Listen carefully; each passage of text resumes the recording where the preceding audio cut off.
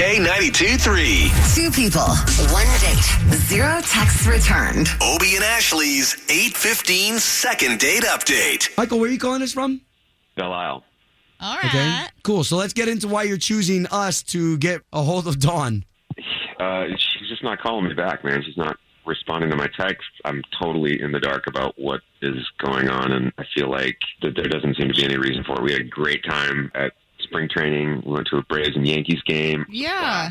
I love that. I wanted to ask you, that was my first question after I read your email, and I figured I'd just ask you here is, does she like baseball? Was she bored? Did she seem like she was having a good time?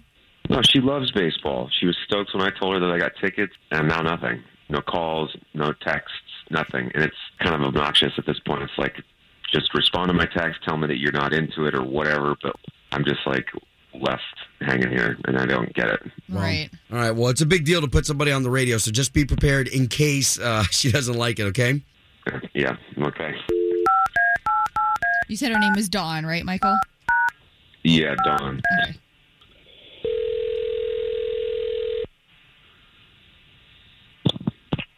Hello, Yes, would love to speak to Dawn, please. this is Dawn. Dawn, good morning. My name is Obie. That is Ashley. Hey, Dawn. So we are morning radio show hosts. We're on the air for the radio station K92.3. Hi. Hi. Okay, so we're Hi. calling you on behalf of a gentleman who took you to a spring training game, and we would love for you guys to go back out again, but yeah, I guess you're not talking to him? Wait, I'm sorry.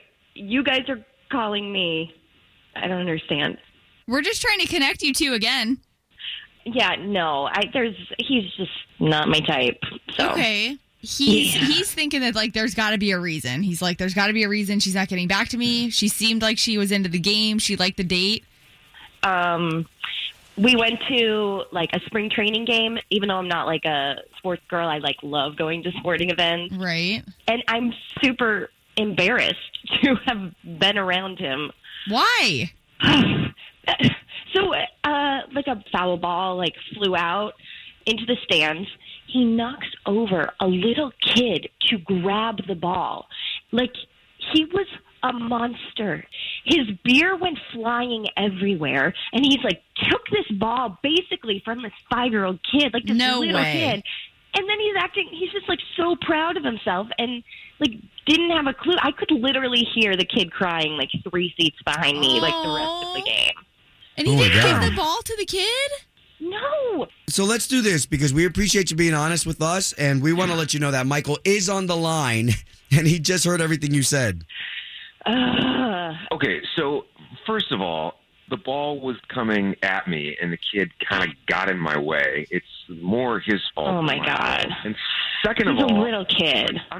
well, it's not my fault that he like got caught up under my legs. Like I was going. For the ball. my I'm sorry. gosh. So you just trampled him, and then what is this? Getting on the radio to try and win me back?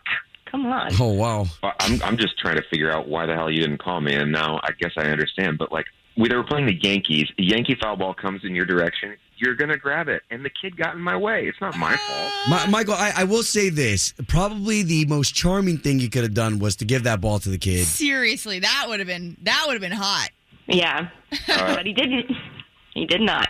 Okay, it's a one-in-a-lifetime thing when a fly ball comes your way and you have a chance to grab it. And it was a Yankee foul ball, no less. Yeah, but it's I'm spring sorry. training. You could have gotten another one probably.